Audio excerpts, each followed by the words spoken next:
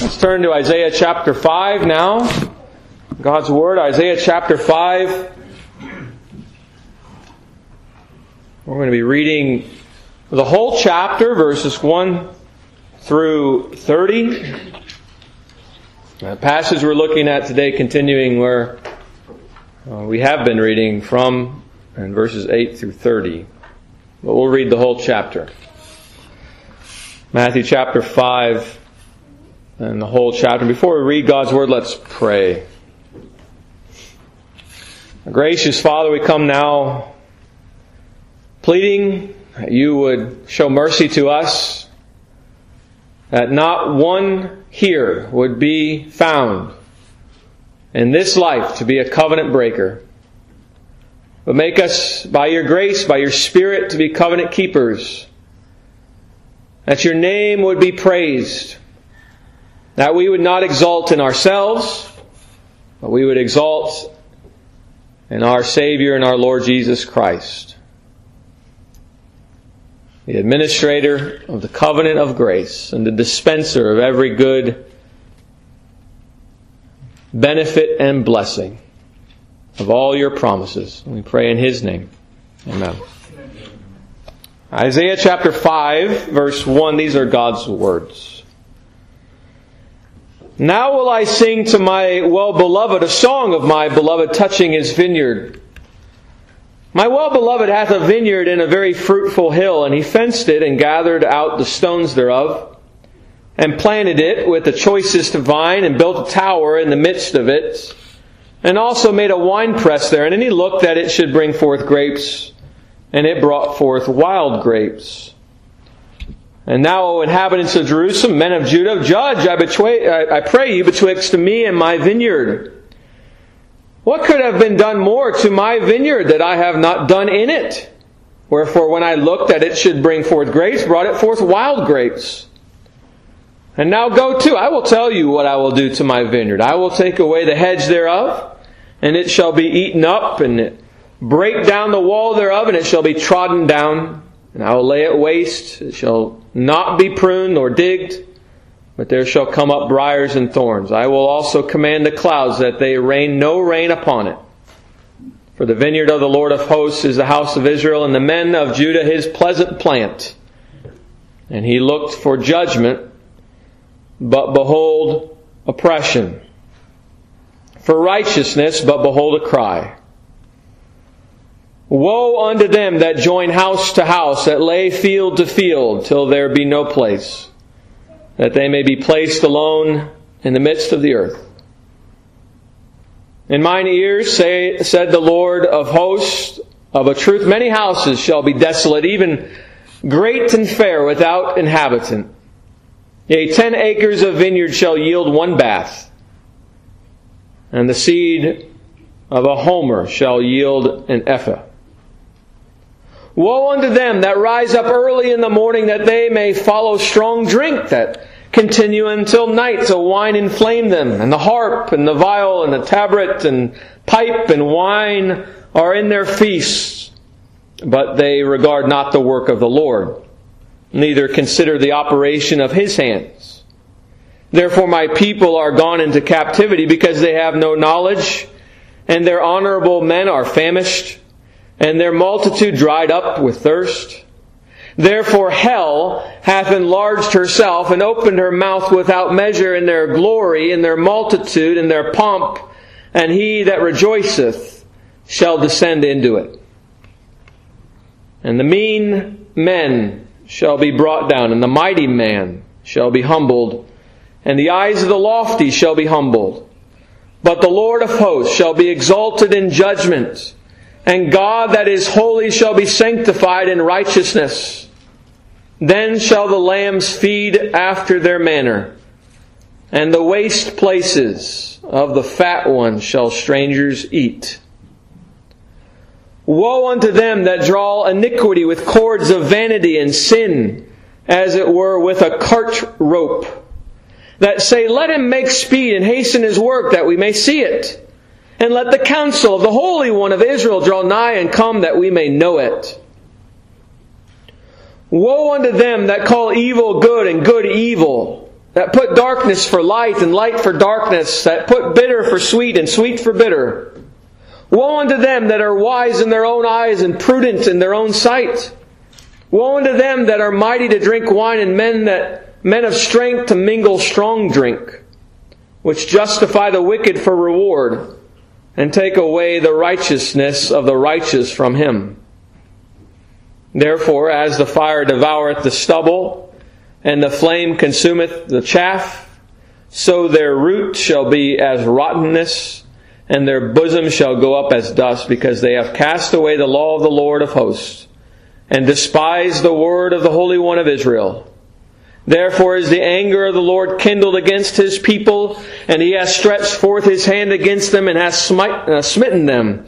And the hills did tremble, and their carcasses were torn in the midst of the streets. For all this His anger is not turned away, but His hand is stretched out still. And He will lift up an ensign to the nations from far, and will hiss unto them from the end of the earth. And behold, they shall come with speed swiftly. None shall be weary, none nor stumble among them. None shall slumber nor sleep, neither shall the girdle of their loins be loosed, nor the latchet of their shoes be broken, whose arrows are sharp and all their bows bent. Their horses' hoofs shall be counted like flint, and their wheels like a whirlwind. Their roaring shall be like a lion. They shall roar like young lions. Yea, they shall roar and lay hold of the prey, and shall carry it away safe, and none shall deliver it. And in that day they shall roar against them like the roaring of the sea. And if one look unto the land, behold darkness and sorrow, and the light is darkened in the heavens thereof. And those are God's words. So now we're returning to our original passage in Isaiah 5. We read it many times. And verses 1 through 7 expounded that as well. And God's covenant people, verse 7, Israel and Judah, which were to produce good grapes, but they produced wild grapes, bad grapes. And the Lord, even Christ Jesus, did everything conducive for them to bring about a great and wonderful harvest amongst His covenant people. And yet, what did it produce but covenant breakers, bad grapes? And so the covenant keepers was what was desired of the Lord, but covenant breakers is what came about. If you look at verse 7, it uses the language of chapter 1, verse 17. And I'll read chapter 1, verse 17. You can look at verse 7. Chapter 1, verse 17 says, "Learn to do well, seek judgment, relieve the oppressed, judge the fatherless, plead for the widow." The Lord had commanded them to be holy, and what He saw looking at the covenant people was unholy. Covenant breakers. And so His presence left them. He cared no more for His covenant people. He left them to themselves. Think of the parallel New Testament passage, Luke 13. He spake also this parable. A certain man had a fig tree planted in his vineyard, and he came and sought fruit thereon, and found none. Then said he unto the dresser of his vineyard, Behold, these 3 years I come seeking fruit on this fig tree, and find none. Cut it down. Why cumbereth it the ground? And he answering said unto him, Lord, let it alone this year also, till I shall dig about it, and dung it. And if it bear fruit, well. And if not, then after that thou shalt cut it down. The farmer, the gardener, Jesus Christ. Friends, there are times when the church is the same as what we read here in Isaiah 5. And you might think, well, when will the Lord judge this congregation or that congregation, or judge His church and bring it down? When will He cut the tree down? We might think of denominations. When will He do that to this denomination or that? Well, the Lord is perfect in patience and long-suffering, even with His covenant people. But He promises a time will come when He can wait for fruits no longer. And the tree will be cut down according to His perfect justice if they have not repented and returned unto Him. Matthew 3, verse 10, John the Baptist said, "And now also the axe is laid unto the root of the trees. Therefore every tree which bringeth not forth good fruit is hewn down and cast into the fire." We read in Matthew 7 that Jesus said something similar. And in Matthew 21, Jesus said, "And when he saw a fig tree in the way, he came to it and found nothing thereon but leaves only, and said unto it, Let no fruit grow on thee henceforward forever. And presently the fig tree withered away. Immediately it withered and died." The covenant people of Israel had rejected the Son of God. John 15. We've read that many times as well. It says, "Herein is my Father glorified, that ye bear much fruit, so shall ye be my disciples. Ye have not chosen me, but I have chosen you, and ordained you that ye should go and bring forth fruit, and that your fruit should remain, that whatsoever ye shall ask of the Father in my name, He may give it you." And so those are the New Testament similar passages as ours. And the passage continues this evening, verse 8, describing these covenant breakers and what will come upon them. And it's the same or similar what we will find in the New Testament. Why do we know this? Because God doesn't change. And we've learned that. There are 6 woes pronounced upon God's covenant people. There are 51 total woes pronounced in all the Old Testament. All of them by the prophets. And 6 of them are here in chapter 5. You see at the beginning of the verses, verse 8, 11, 18, 20, 21, and 22. Verse 7, it gives you the general determination, but then the 6 woes described in more detail of the fruit of their covenant breaking. And that's the first point this evening, the fruit of covenant breaking. The fruit of covenant breaking. What kind of fruit is produced by covenant breakers? And here are some of them. There's 6 of them. What kind of fruit did Judah produce? Having been blessed so richly, given the whole land of Canaan, given the Lord's worship, given the Lord's law, and we could go on and on with how the Lord had blessed them. In verse 8, it says, "Woe unto them that join house to house, that lay field to field, till there be no place, that they may be placed alone in the midst of the earth." Now kids, you might not know what woe means when it's used in Scripture, but it is not good. It's very bad. And we're going to learn it has to do with God's judgment. He's pronouncing judgment upon a people when He uses that word woe. And so who is this first woe pronounced unto? What were the people of Judah doing to receive God's sentence of judgment? They were filled, it says, with greed.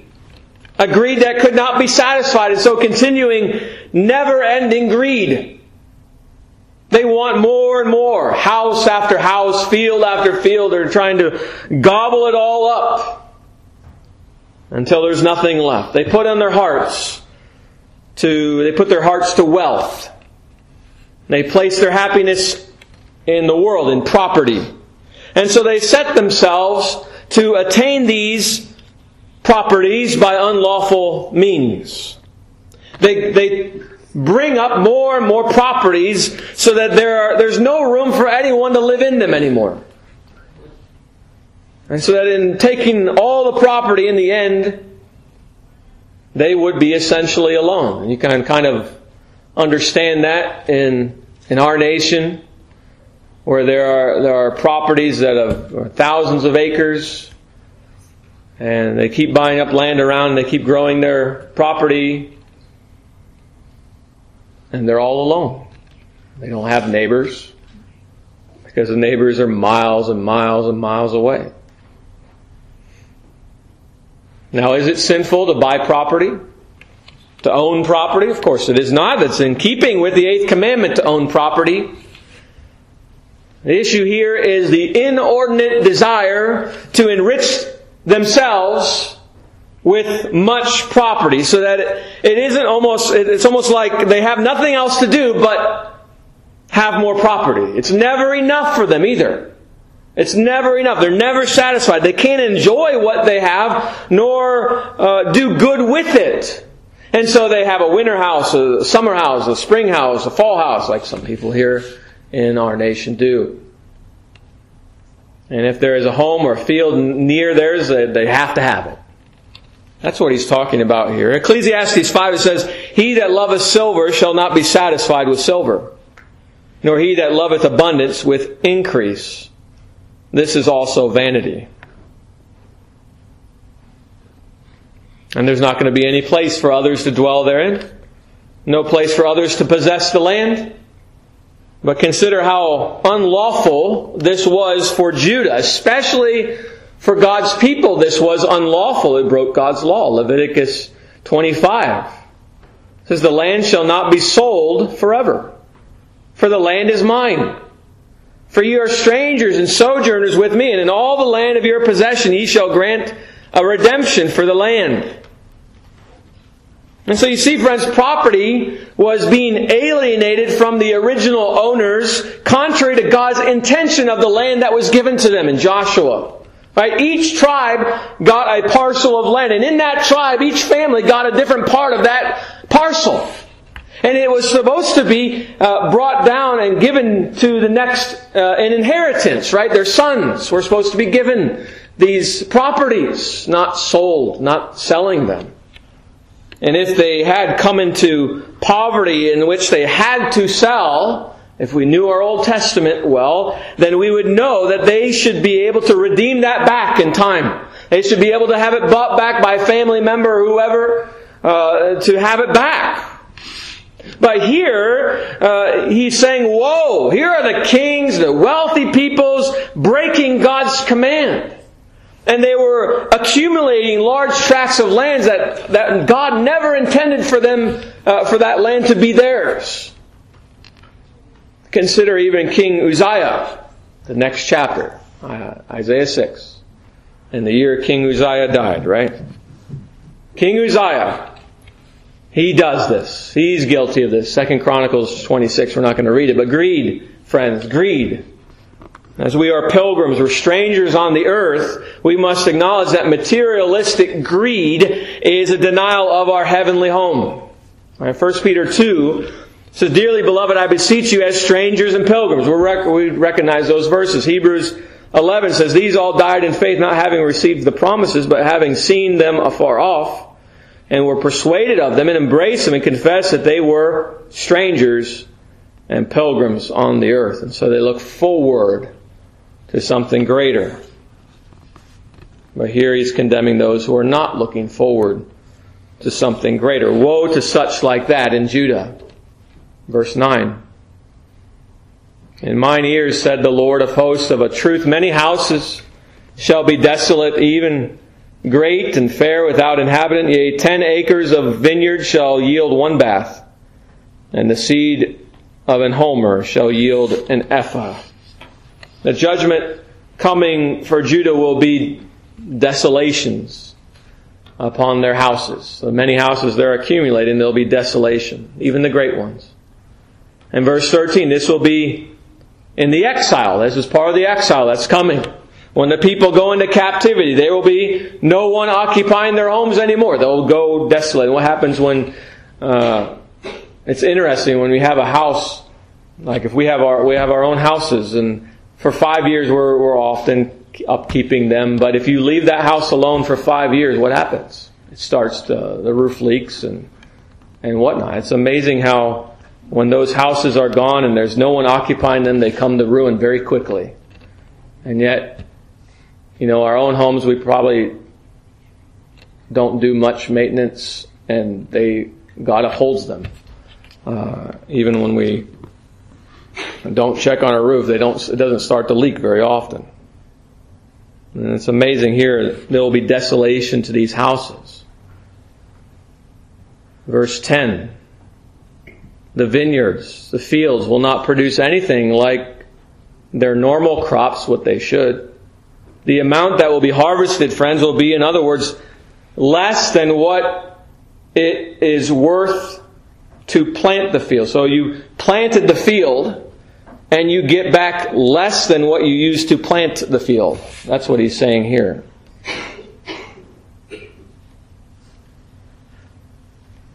And so an ephah will be the harvest of a field sown with a homer. Homer is greater than an ephah, right? The harvest will produce about 1/10 of what was sown, what was put in seed and planted. What's that called? That's called famine. That's what that's called. Today, farmers, if that was what was coming in, and that's what the fields produced, what's being described here, farmers today wouldn't even harvest it. They would just go to their insurance companies and say, this isn't worth harvesting anymore. It's not worth using the fuel to harvest it. Instead, they would go to their insurance companies and get back maybe half the money they spent on the field that year. And so such judgments are not new to the people. They already knew this would happen. It was told, this was promised to them in Deuteronomy 28. Thou shalt carry much seed out into the field, and shalt gather but little in, for the locust shall consume it. Thou shalt plant vineyards and dress them, but shalt neither drink of the wine, nor gather the grapes, for the worms shall eat them. They were promised this. And if they were covenant breakers, that's what would happen, and that's what happened. The second woe, verse 11. Woe unto them that rise up early in the morning, that they may follow strong drink that continue until night, till wine inflame them. And the harp, and the viol, and the tabret, and pipe, and wine are in their feasts. But they regard not the work of the Lord, neither consider the operation of His hands. They're guilty of what? Disregarding the work of the Lord. Like those condemned in the judgments in Amos that we studied a few years ago. Yes, their lives are filled with drunkenness and musical feasts to aid in their drunkenness, which the Lord condemns. Drunkenness accounts for much evil in the world today. One who would become a spectacle, stumbling around in their own vomit.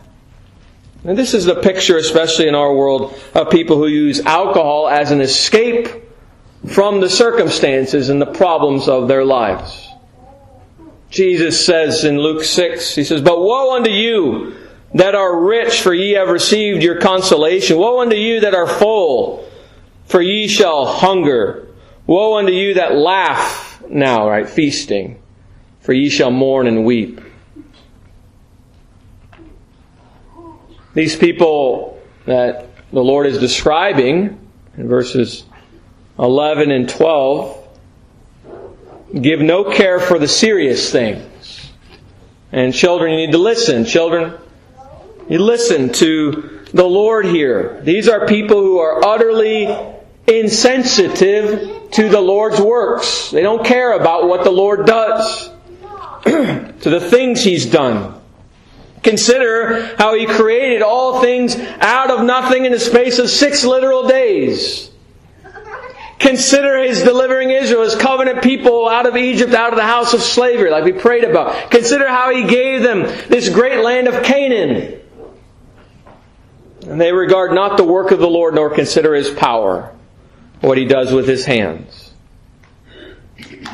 And so, friends, the question that needs to be asked of all of us, are you regarding the works of the Lord in your life? Considering what He does and has done? Or are you wasting it away in feasting and leisure? The judgment is pronounced in verse 13. Therefore my people are gone into captivity, exile, because they have no knowledge, and their honorable men are famished, and their multitude dried up with thirst. Right? There's the fulfillment of Deuteronomy 28. Therefore hell hath enlarged herself and opened her mouth without measure in their glory and their multitude and their pomp, and he that rejoiceth shall descend into it. And the mean man shall be brought down, and the mighty man shall be humbled, and the eyes of the lofty shall be humbled. But the Lord of hosts shall be exalted in judgment, and God that is holy shall be sanctified in righteousness. Then shall the lambs feed after their manner, and the waste places of the fat ones shall strangers eat. And so you go back to verse 13. Their lifestyle will bring exile. They're feasting, they're celebrating without regarding the works of God. If God's covenant people disregard Him, He will bring exile. He'll kick you out of your homes. He'll kick you out of the promised land. And why is this? Well, lack of knowledge. They don't know Jehovah nor His works. They're not studying Him.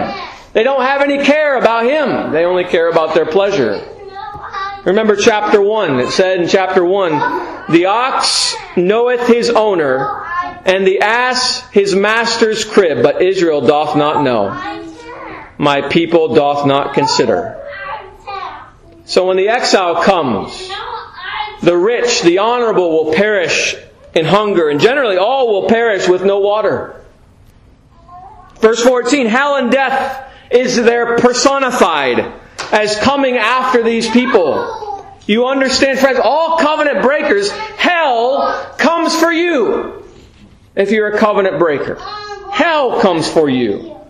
And in more accurate terms, the Lord's judgments come to you and for you.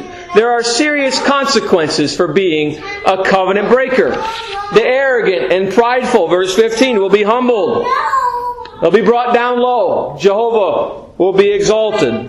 The Lord of armies, the Lord of hosts, will be exalted in judgment. When judgments come upon the covenant people of God, even the church, God is glorified. God is glorified, verse 16. He is exalted in His love and His righteousness. And even in His justice and judgments, He is exalted. His almighty power will show forth His glories. Look at think of Psalm 89. Thou hast a mighty arm, strong is thy hand, and high is thy right hand. Justice and judgment are the habitation of thy throne. Mercy and truth shall go before thy face. The Lord, who is perfectly pure and holy, shall be sanctified. The Lord, who is perfectly pure and holy, shall be sanctified. He will be declared and owned as holy, even in the righteous punishment of the proud, so that the proud are humbled. The Lord is great, who is great, is honored, and ought to be honored and regarded by us, not dismissed. And so consider the Lord, friends, and His works. Every day consider what He has done. But you might ask, what about the few righteous in Judah? He answers that in verse 17. What about the few righteous who remain in Judah? That's the few, some of the prophets, right? The true prophets, Ezekiel, Jeremiah, Isaiah. What about the few righteous who are like them? Verse 17, they will be relieved and built up. The humble who follow after the Lamb of God, like lambs, will feed quietly in green pastures again. When the enemies of the church, when the covenant people of God, who are covenant breakers and thus enemies of the bride of Christ, are cut off, then the church, the covenant keepers, have rest. They have rest. And yet the nation will be laid waste to destruction. One theologian says this: when the church of the Jews, those fat ones, was laid waste, their privileges were transferred to the Gentiles, who had been long strangers, and the lambs of Christ's flock were welcome to them. And so we praise the Lord. We praise the Lord, even in hope of the great coming in of the Jews and Gentiles to come. The third woe. Verse 18. Woe unto them that draw iniquity with cords of vanity, and sin as it were with a cart rope. That say, let him make speed and hasten his work, that we may see it. And let the counsel of the Holy One of Israel draw nigh and come, that we may know it. So this and the following woes don't have other judgments attached to them. You know the judgments. We have read the prophets, other prophets. We've read here, exile, desolation, famine. The Lord isn't changing. He's bringing His judgment upon covenant breakers. The word woe, children, the word woe is a pronouncement of judgment. And who's it coming to? Here it is, Judah, filled with vanity, which draws behind them like ropes or cords behind them as they go. They are dragging behind them iniquity. Vanity draws forth sin and iniquity. Their sins bring about more sins. When the yoke of the Lord is easy and light, they prefer, because they're not looking to the works of the Lord, not regarding His works, they prefer defying Him, and therefore the burdensome oppression of sin they love to have around their necks. They're sarcastic about the Lord. They are filled with scoffing. They take the promises of the Lord, whether of blessing to covenant keepers or judgments to covenant breakers, and they mock the Lord, despise Him, and taunt Him. And when you bring this word to them, they will scoff. God isn't like that, they'd say, right? That's the Old Testament God, they'll say. We have learned otherwise, haven't we? That God does not change. And yet they scoff. And here they're scoffing. Verse 19. Hurry up, Lord. Implement your plan that we can see it. So that we can know it. But the problem is that they're going to find out real quick, sooner than expected, God's response. Woe. Judgment.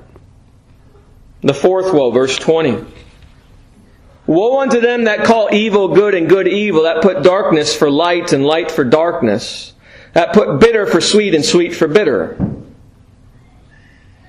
Well, this woe perhaps hits very close to home for the Church of Jesus Christ today. And yes, there are many in the church today, many congregations today, that are openly defiant like in the previous woe.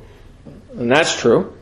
But so too here, this woe to those who have no clear moral distinctions. They have no clear moral distinctions. They come up with their morals on the spot. They're atheists and agnostics and whatnot. And they're in the church too. They distort the Word of God.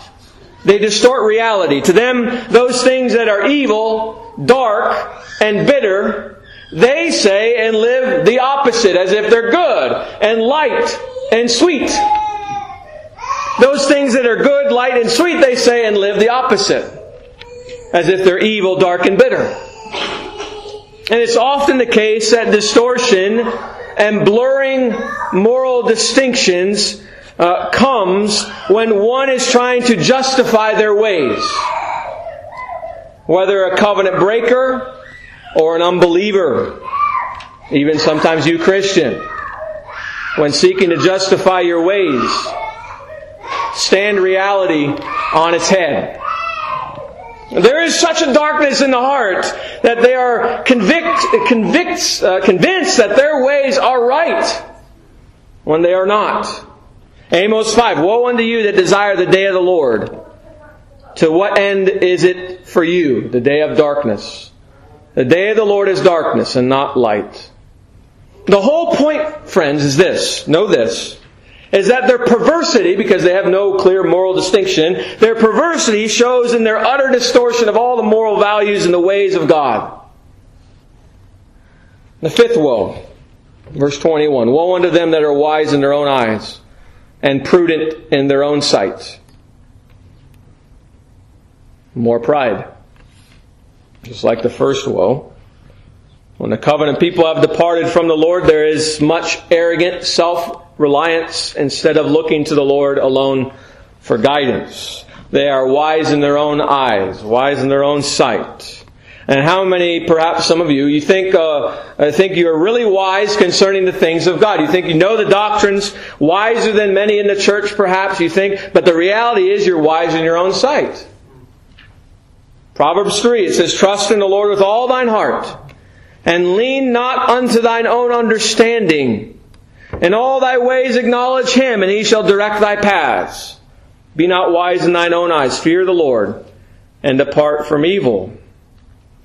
In Jeremiah 9, a similar passage, "Thus saith the Lord, Let not the wise man glory in his wisdom, neither let the mighty man glory in his might. Let not the rich man glory in his riches. But let him that glorieth glory in this, that he understandeth and knoweth me, that I am the Lord, which exercise loving kindness, judgment, and righteousness in the earth. For in these things I delight, saith the Lord." And so if you're so committed to the Lord, then you will study, and you'll study and study His character and His ways and His wisdom, and to reject all the thinking that opposes Him. And where do we study Him but in His Word, in the Scriptures? And what is the beginning of wisdom? Right, we could go to Proverbs. Psalm 111 says, "The fear of the Lord is the beginning of wisdom. A good understanding have all they that do His commandments. His praise endureth forever." The beginning of wisdom is to acknowledge the Lord and fear Him. But all men and women who lack the wisdom, true wisdom, lean upon themselves by believing themselves to be wise, but as we read in the Proverbs, they're fools. And then the final woe, verse 22. "Woe unto them that are mighty to drink wine, and men of strength to mingle strong drink, which justify the wicked for reward, and take away the righteousness of the righteous from him." Well, this final one is corruption and denial of true justice. Covenant breakers are corrupt and unjust. What is implied here are the feasting people we read about before, but those who engage in bribery to get the guilty found not guilty and let off. And we see that in our nation today a lot among the rich. But it happens in the church as well, friends. And I might be somewhat ignorant as to what the reward presbyters, elders, get at times for finding the wicked innocent and the innocent punished. But if it's anything, maybe it is this. The reward is ease of life. Friends, it's easier to cause hurt and injustice and guilt to the innocent and righteous, which declares them unrighteous, than it is to confront the sinner and bring judgments upon them. It's easier, friends, to just to find the innocent guilty, even in the church, than it is to find the guilty and judge them. And so maybe that's the reward today in the church. It's easier. We won't go into it, but the law of the Lord is clear as to the great sin of taking bribes. For what lies behind the love of money, right where we started, the love of money and property. 1 Timothy 6, "For the love of money is the root of all evil, which while some coveted after, they have erred from the faith and pierced themselves through with many sorrows." What's Paul talking about? He's talking about covenant breaking in 1 Timothy 6. They have erred from the faith and pierced themselves through with many sorrows. And so the fruit of covenant breaking, we've seen, is found in greed, disregarding the Lord, vanity leading to further sins, disregarding moral distinctions, arrogant self-reliance, and corruption and denial of true justice. Those are some of the fruits of covenant breaking. There's many more. But breaking covenant with the Lord and not believing on Him for your salvation from your sins leads to what? Bad fruit. And bad fruit leads to the Lord's judgments. Covenant breakers will have their homes destroyed. They'll be brought low. You'll die of hunger and thirst and never be satisfied. That's the sad estate of the covenant breaker. Matthew 15, "Every plant which my heavenly Father hath not planted shall be rooted up. What happens to, some of you like to garden or do things around your house, what happens when you pull the weeds out or the plants out of the ground and the roots are no longer in the ground? It dries up and dies. Like within a day. Really quickly, anyway. And so as we've learned, friends, instead of being covenant breakers, make sure you abide in Christ. Right? John 15. Abide in me and I in you. As the branch cannot bear fruit of itself except it abide in the vine, no more can ye except ye abide in me. I am the vine, ye are the branches. He that abideth in me and I in him, the same bringeth forth much fruit. For without me ye can do nothing. If a man abide not in me, he is cast forth as a branch and is withered. And men gather them and cast them into the fire, and they are burned. And so we're told, Psalm 34, O taste and see that the Lord is good. Blessed is the man that trusteth in him. When you refuse even to taste, you assume the ways of the Lord are sour and uninteresting. When we act as rebels, we have no desire that God should rule over or regulate our lives. We're covenant breakers. And so let not the woes come upon you, but produce good fruit, following after Christ, the fruit of covenant keepers who live and regard King Jesus. The second point this evening is foreign invaders. Foreign invaders. And this is about the ending, verse 24 to the end. It's about Assyria invading Judah as part of God's judgment upon covenant breakers. The great judgments that will come upon the covenant breakers will be invaded by a foreign nation, people who don't deserve to be in the land. These sins and fruits will bring upon Judah great judgments, and then finally darkness and sorrow. And why? Why is that the result? It's because He promised this would happen if they were covenant breakers. If they broke covenant with Him in Deuteronomy 32. He promised this would happen if they did not heed His voice and follow Him. It says in Deuteronomy 32, To me belongeth vengeance and recompense. Their foot shall slide in due time, for the day of their calamity is at hand. And the things that shall come upon them make haste, for the Lord shall judge His people, and repent Himself for His servants when He seeth that their power is gone, and there is none shut up or left. And He shall say, Where are their gods, their rock in whom they trusted, which did eat the fat of their sacrifices, drink the wine of their drink offerings? Let them rise up and help you and be your protection. See now that I, even I, am He, and there is no God with me. I kill and I make alive. I wound and I heal. Neither is there any that can deliver out of my hand, for I lift up my hand to heaven and say, I live forever. If I whet, W-H-E-T, if I whet my glittering sword, and mine hand take hold on judgment, I will render vengeance to mine enemies, and will reward them that hate me. I will make mine arrows drunk with blood, and my sword shall devour flesh, and that with the blood of the slain and of the captives. From the beginning of revenges upon the enemy. Rejoice, O ye nations, with His people. For He will avenge the blood of His servants, and will render vengeance to His adversaries, and will be merciful unto His land and to His people. In our passage it says, verse 24, Therefore as the fire devoureth the stubble, and the flame consumeth the chaff, so their root shall be as rottenness, and their blossom shall go up as dust, because they have cast away the law of the Lord of hosts, and despised the word of the Holy One of Israel. Therefore is the anger of the Lord kindled against His people, and He hath stretched forth His hand against them, and hath smitten them, and the hills did tremble, and their carcasses were torn in the midst of the streets.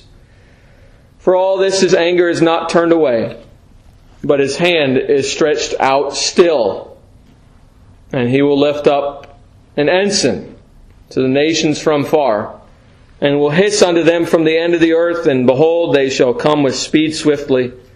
None shall be weary, none nor stumble among them, none shall slumber nor sleep, neither shall the girdle of their loins be loosed, nor the latchet of their shoes be broken, whose arrows are sharp, and all their bows bent, their horses' hoofs shall be counted like flint, and their wheels like a whirlwind. Their roaring shall be like a lion. They shall roar like young lions. Yea, they shall roar and lay hold of the prey, and shall carry it away safe, and none shall deliver it.